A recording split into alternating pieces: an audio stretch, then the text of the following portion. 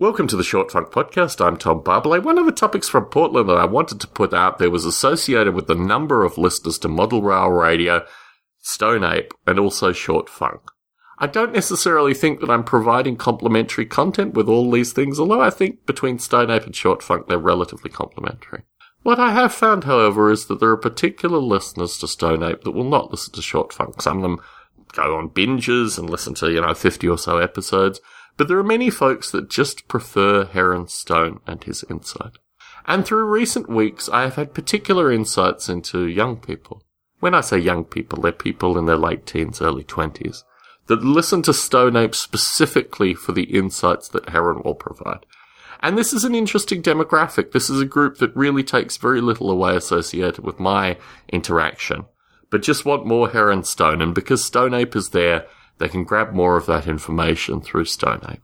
I have meaningful concerns associated with some aspects of this new community, or really it's an old community that Heron has just recaptured through Stone Ape. And I guess my broader perspective also fits into my views associated with alcoholism. While I think it's permissible and it should be legal, and it's quickly becoming legal, folks who consume cannabis in a heavy level and a wide variety of other hallucinogens, I think are in a different mental state.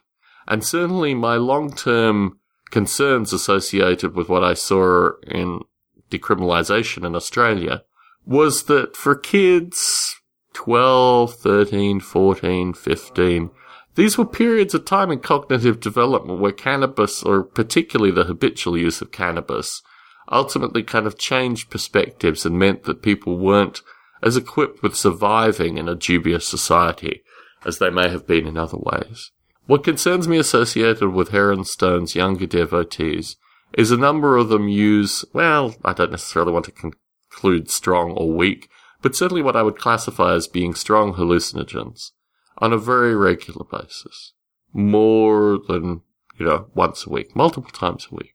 And my perspective associated with these substances, even cannabis, is that when they are abused in excess, they ultimately change people sufficiently that it's difficult for them to engage in a broader society. And certainly my own narrative is associated not only with engaging a broader society, but throwing yourselves in almost positions of harm and learning to deal and resolve these things. And I guess it's this perspective, which ultimately is embodied some way in this audio, that means that these kids cannot either adapt or adopt these aspects of my philosophy to their own existence.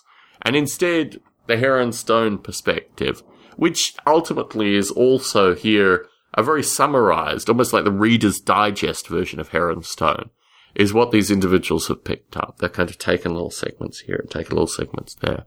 But I think there's a broader need for people to almost at a kind of militaristic level, to dive deeply into ideas and literature and look at history, look at these things critically, but also get a library, for want of a better term, a better cliche, of ideas so that they can be heavily educated to provide counter-narratives. But not just counter-narratives that are kind of snarky, counter-narratives that are actually reasoned within a context of a variety of different perspectives. This is what I would hope from my youthful devotees. I don't necessarily think these people are out here. But certainly, the younger folk that listen to Stone Ape, that are Heron Stone devotees, are not part of a narrative that I would like to cultivate. It's a curious thing. It's something that I wonder if I can even verbalize within Stone Ape, even put out there to this community. Because my perspective is that their reaction, the counter-reaction, some of the early testing that I've done to this, is so dismissive that it may not even be of benefit to raise this idea. Tom Barbalet in San Jose, signing out.